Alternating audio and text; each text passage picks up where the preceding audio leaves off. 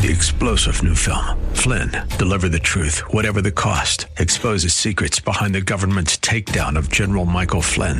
Flynn knew what the intel world had been up to. He ordered the first audit of the use of contractors. This set off alarm bells. He told the truth. He was the most dangerous person for Donald Trump to hire. They had to get rid of Flynn. Flynn, deliver the truth, whatever the cost. Available now. Watch it today. Go to salemnow.com. salemnow.com. WTBN, Pinellas Park. Up next is Verse by Verse, sponsored by Verse Ministries.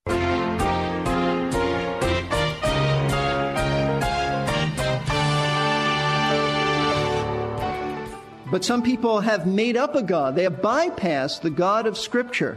Or they pull something out of Scripture, but not the totality of it, just like the Samaritans did. A God who doesn't condemn people to hell. A God who is only love without any holiness, any justice, any standards. A God who has no standards of righteousness. You see, acceptable worship must be directed to the right God. The right God. We're talking about worship on our Verse by Verse radio broadcasts. It seems like so many people today have created their own version of God that suits their personality and lifestyle. And they are perfectly happy to worship a God in their own image. They have picked things they like about God from all religions and combined them to make a warm, fuzzy, likable version of God. Pastor Steve is sharing with us that our focus in worship needs to be zeroed in on the clear teaching of who God is according to the Bible. Anything else is to worship a false god. Let's ask ourselves, am I worshiping a God that I designed to fit me, or am I submitting to the God of the Bible and letting Him change me into His own image? Glad to have you with us for today's important broadcast of Verse by Verse Radio. Now here is Pastor Steve. The early service, I had to chide them a little bit. The early service, you're a lot different than the early service. They are a subdued group. Subdued. In fact, someone called them, and it's really a great name for them, and I had to tell them this morning. I called them the Red Eye Service, of which later one said to me, ouch. I suggested that they wake up, that if they need to take a little bit of espresso in the morning, wake up, because and it's not just them, but all of us. This is true for all of us. When we worship, we need to put some heart into it. You need to have some passion, some emotion. In fact, let me just show you. This is how David worshiped the Lord. In Psalm 103, I'll just read it to you, verse 1, but I would write it down for you. David said, "Bless the Lord, O my soul, and all that is within me, bless His holy name." All that is within me. He said, let me bless with everything I have. I mean, you remember David even danced unto the Lord. No, I'm not suggesting that you do, the Jeremiah jig here. I'm just saying that David said, when I worship the Lord, I really got into worship. He also said in Psalm 86:12, he said, "I will give thanks to you, O Lord my God, with all my heart." With all my heart. David understood that worship was, emotion is involved in worship. See, this is why your environment doesn't mean anything. This is why even the music is not the issue. It's not the issue. What is the issue is the condition of your heart. That's the issue. But when there is no heart in our worship, it produces that cold orthodoxy, and it produces a church, quite frankly, filled with artificial worshipers, going through the motions, but it's unacceptable to God. And let me tell you this is what, this cold, barren, lifeless stuff in churches is often what drives people away from a theologically sound church to often a charismatic church. This is why many have left fundamentalist and conservative and evangelical churches where the truth is taught, but they're looking for a church that has some life. They're looking for a church that has some emotion, some reality, and they're not finding it there. And they're starved for that. They want to worship the Lord. But the danger of that kind of worship is like the Samaritans. It is worship that has all heart and emotion, but without much thought and without much doctrine. And heart alone is not what makes our worship acceptable. That's just one part of it. That's often where our charismatic friends are at. It's very shallow. They often are into some kind of a frenzy, but that's not acceptable worship to God.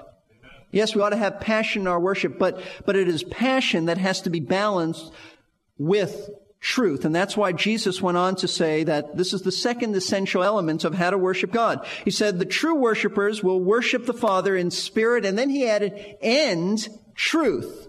See, the Samaritans had all heart. From what we know of Samaritan worship, they were passionate. They did have heart. They did have emotion, but it wasn't acceptable to God. Why? Because they rejected most of the Bible. They rejected it. Their worship wasn't based upon truth. A little bit, but not most of it. And by truth, of course, Jesus is referring to the truth of the Word of God. Later in John 17, he will make this wonderful statement, "Thy word is truth." Thy word is truth. The truth of God, what he has revealed about himself in his word. You see, if the meaning of worship, now think with me for a moment, if the meaning of worship is to recognize God for who he is, the glorious, almighty, sovereign, majestic one, if that's what worship is, recognizing him for all that he is, and then to respond to him for who he is in praise and adoration and obedience and honor and reverence and all that, then we need to know who he is. We need to know who he is so we can respond to him properly. But how do you know who he is? How would you possibly know who God is unless he's revealed himself in his word? That's why we need truth. Without the word of God, we're lost in our worship. Now, we would know a little bit. We would know, as Romans chapter 1 tells us, without the word of God, you'd know something of God's power, something of his grandeur, but that would be about it. You need the Word of God to worship him properly. In fact, let me have you turn to Romans chapter 1. Let me just show you something that is so important. And it might put in perspective why so many people are religious today, but they're not worshiping the Lord. In Romans chapter 1, remember I told you last week that Paul says in verse 18, he said, "For the wrath of God is revealed from heaven against all ungodliness and unrighteousness of men who suppress the truth in unrighteousness." They hold down the truth, Paul said. Now, how did ancient man do this, and how does modern man do this?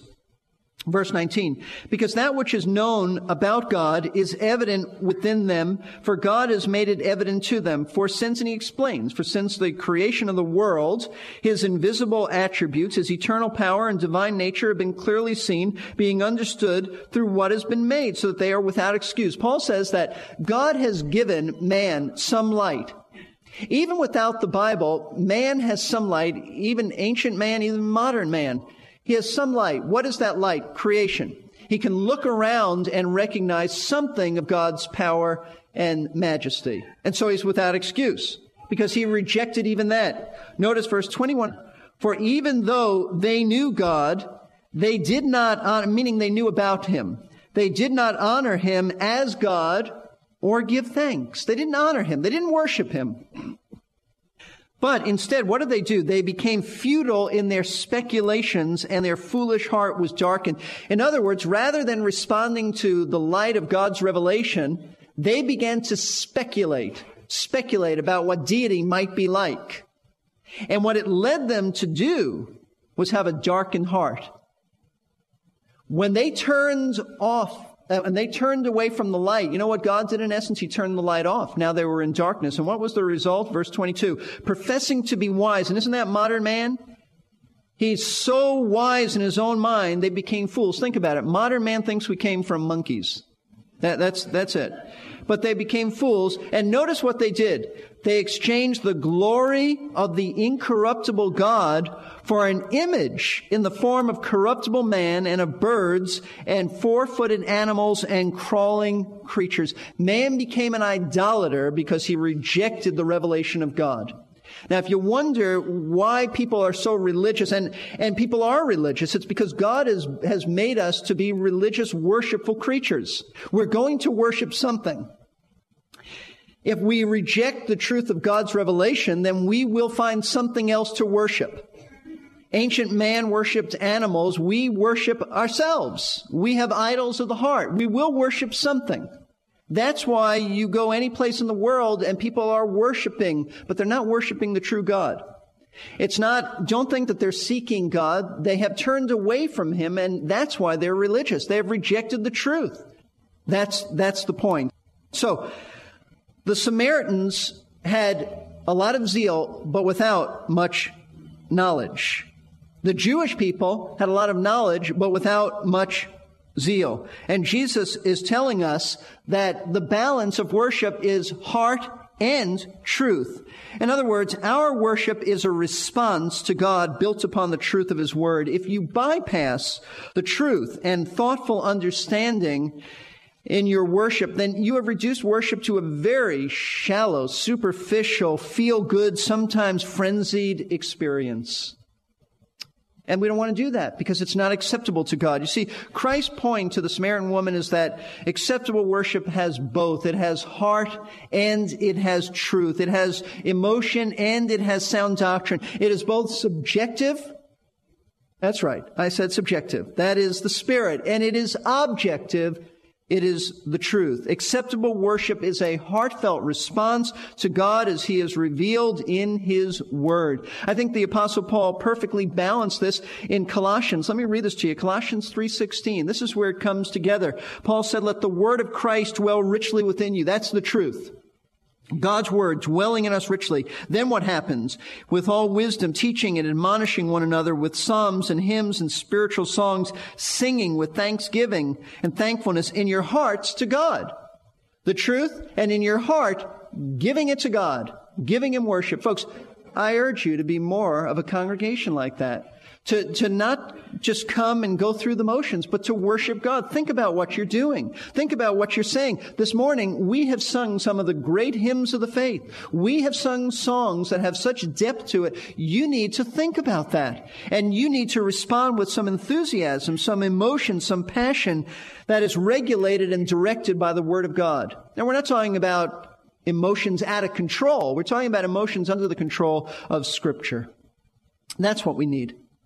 That's why, by the way, it's so important that as a congregation, we come together to study the Word of God. Without that, we don't have a basis for our worship. We don't know who or what we're to do in worship. Let me tell you how important it is about this aspect of the truth guiding us in worshiping God. If your worship is not based upon the truth of Scripture, how do you know that you're worshiping the true God? How do you know that? Maybe you're worshiping a God you've made up in your own mind. I'll never forget hearing Dr. James Kennedy of Coral Ridge Presbyterian Church telling us that he was evangelizing a woman one time and talking about hell and judgment. And she said, "Oh, my God would never do that."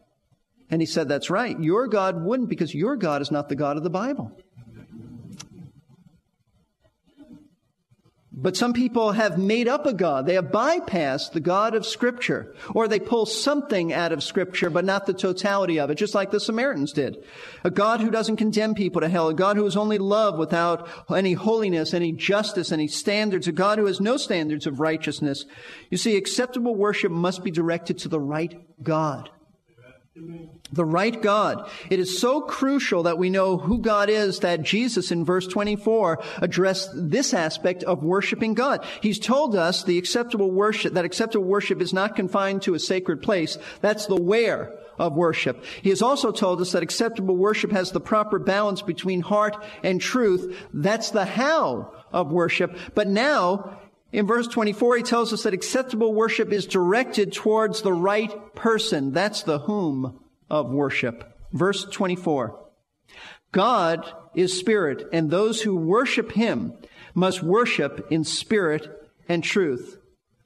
While the Samaritan woman was overly concerned about the location of her worship, Jesus told her that the primary issue wasn't where she should worship, but how and whom she should worship. God, he said, must be worshiped from the heart in response to His truth. But who is the God that we worship? Who is He? You may assume that you know, but what did Jesus mean by this? Actually, He identified God in two ways. He said, first of all, He referred to God as spirit. As spirit. Now, God is spirit. That is to say that God is invisible. He is the invisible God. The only manifestation of that is when Jesus, who is the invisible God, took on the form of a man, became a real man. But God in his essence is spirit, invisible as opposed to physical and material. That's why Scripture will say no man has ever seen God. It's invisible.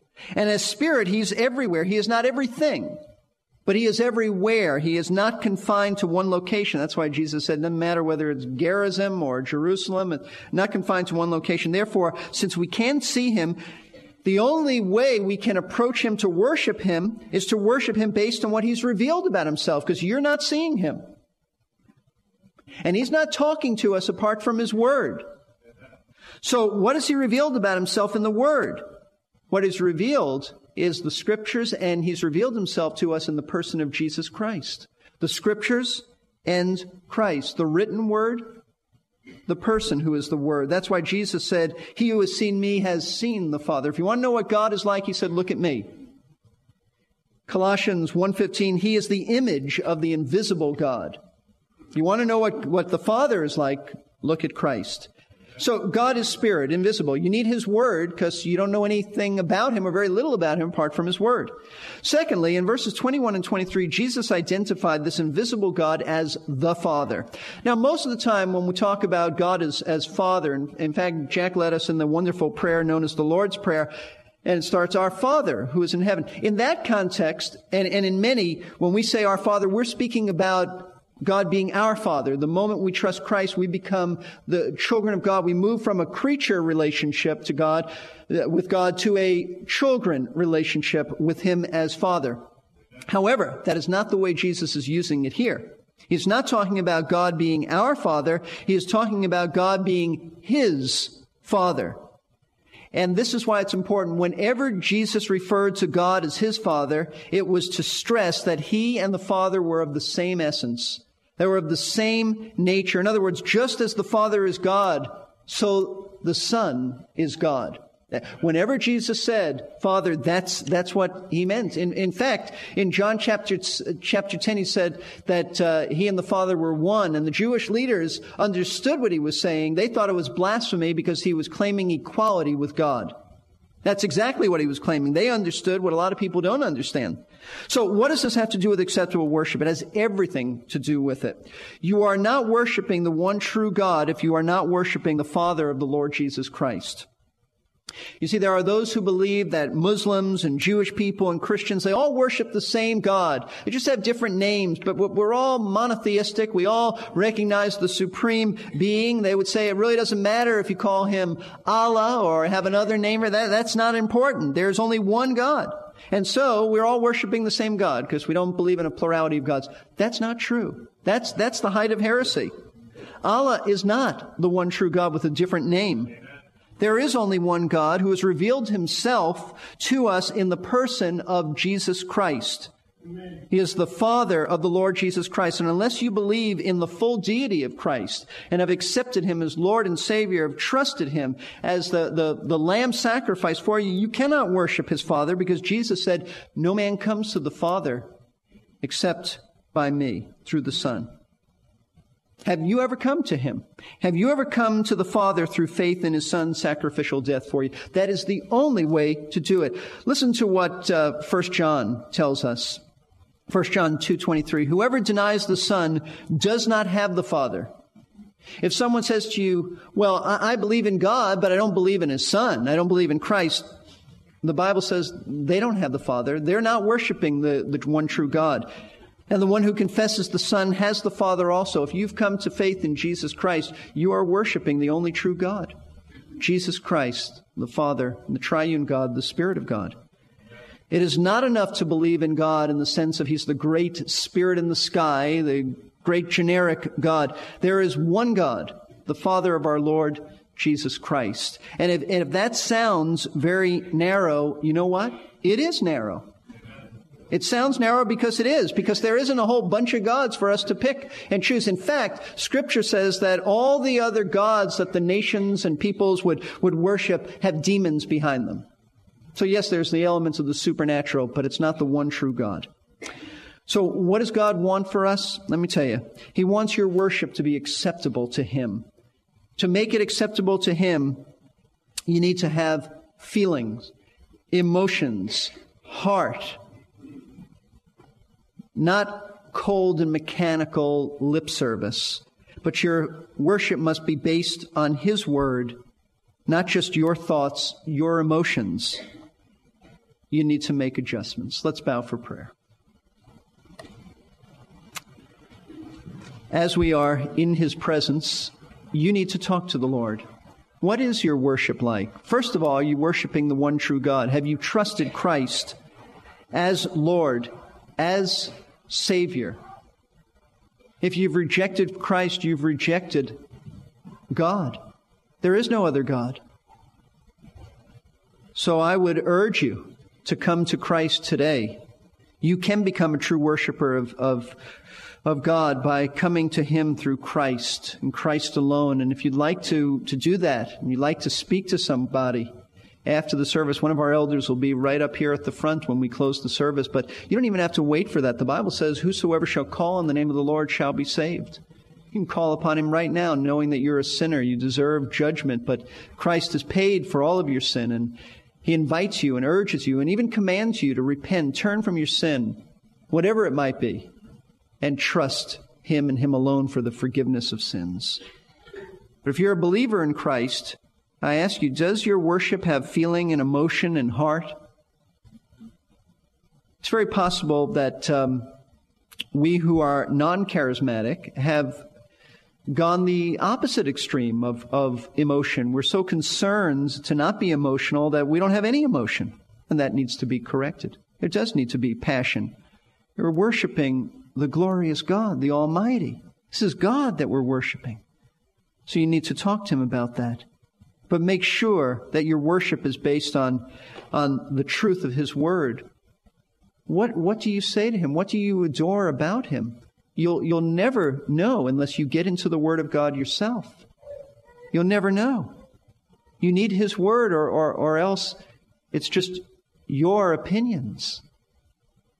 Father, we come to You not only as our Father, but as the God and Father of our Lord Jesus. We come to You in His name, and by His sacrifice, not our own merits, but His alone.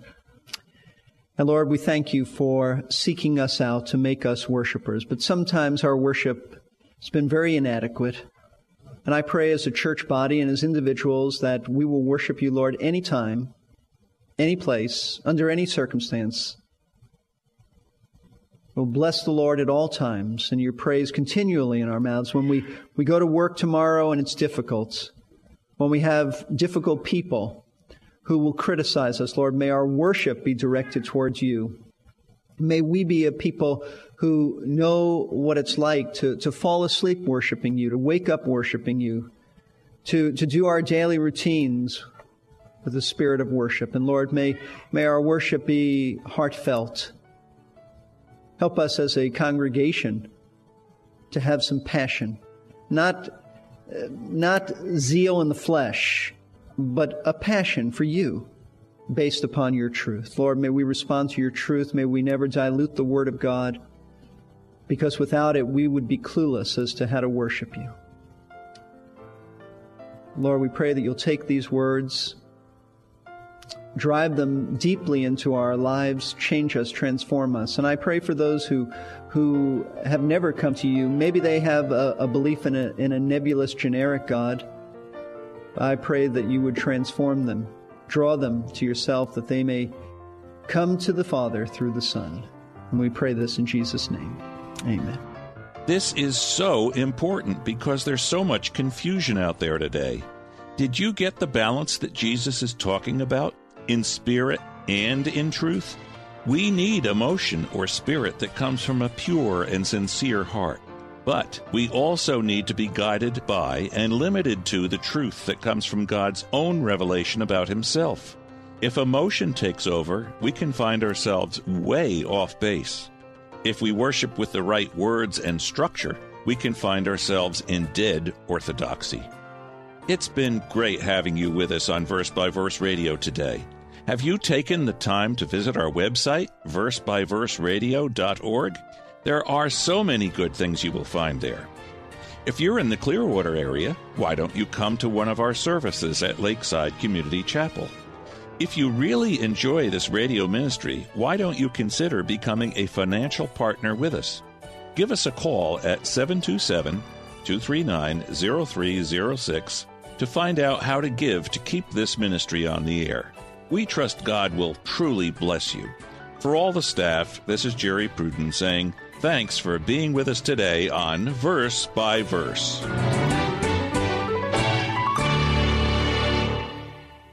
You've been listening to Verse by Verse, sponsored by Verse Ministries. This program was pre-recorded. To learn more, including how to donate to this ministry, visit versebyverseradio.org. That's Verse by... We're here to give you strength between...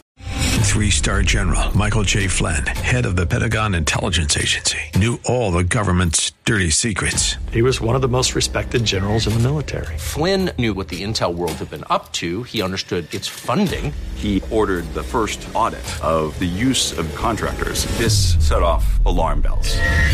The explosive new documentary, Flynn, Deliver the Truth, Whatever the Cost, uncovers the facts behind this scandal. Flynn told the truth. He was the most dangerous person for Donald Trump to hire. I find out the worst enemy that I'm going to face in my life is right here in America. They took my assessment and they wanted me to change it. And I was like, I'm not changing it. They had to get rid of Flynn. With in-depth interviews, archival footage, and never-before-seen personal records of the man behind the headlines. I just felt like I was drowning. Flynn, Deliver the Truth, Whatever the Cost. Available now. Watch it today. Go to salemnow.com. salemnow.com.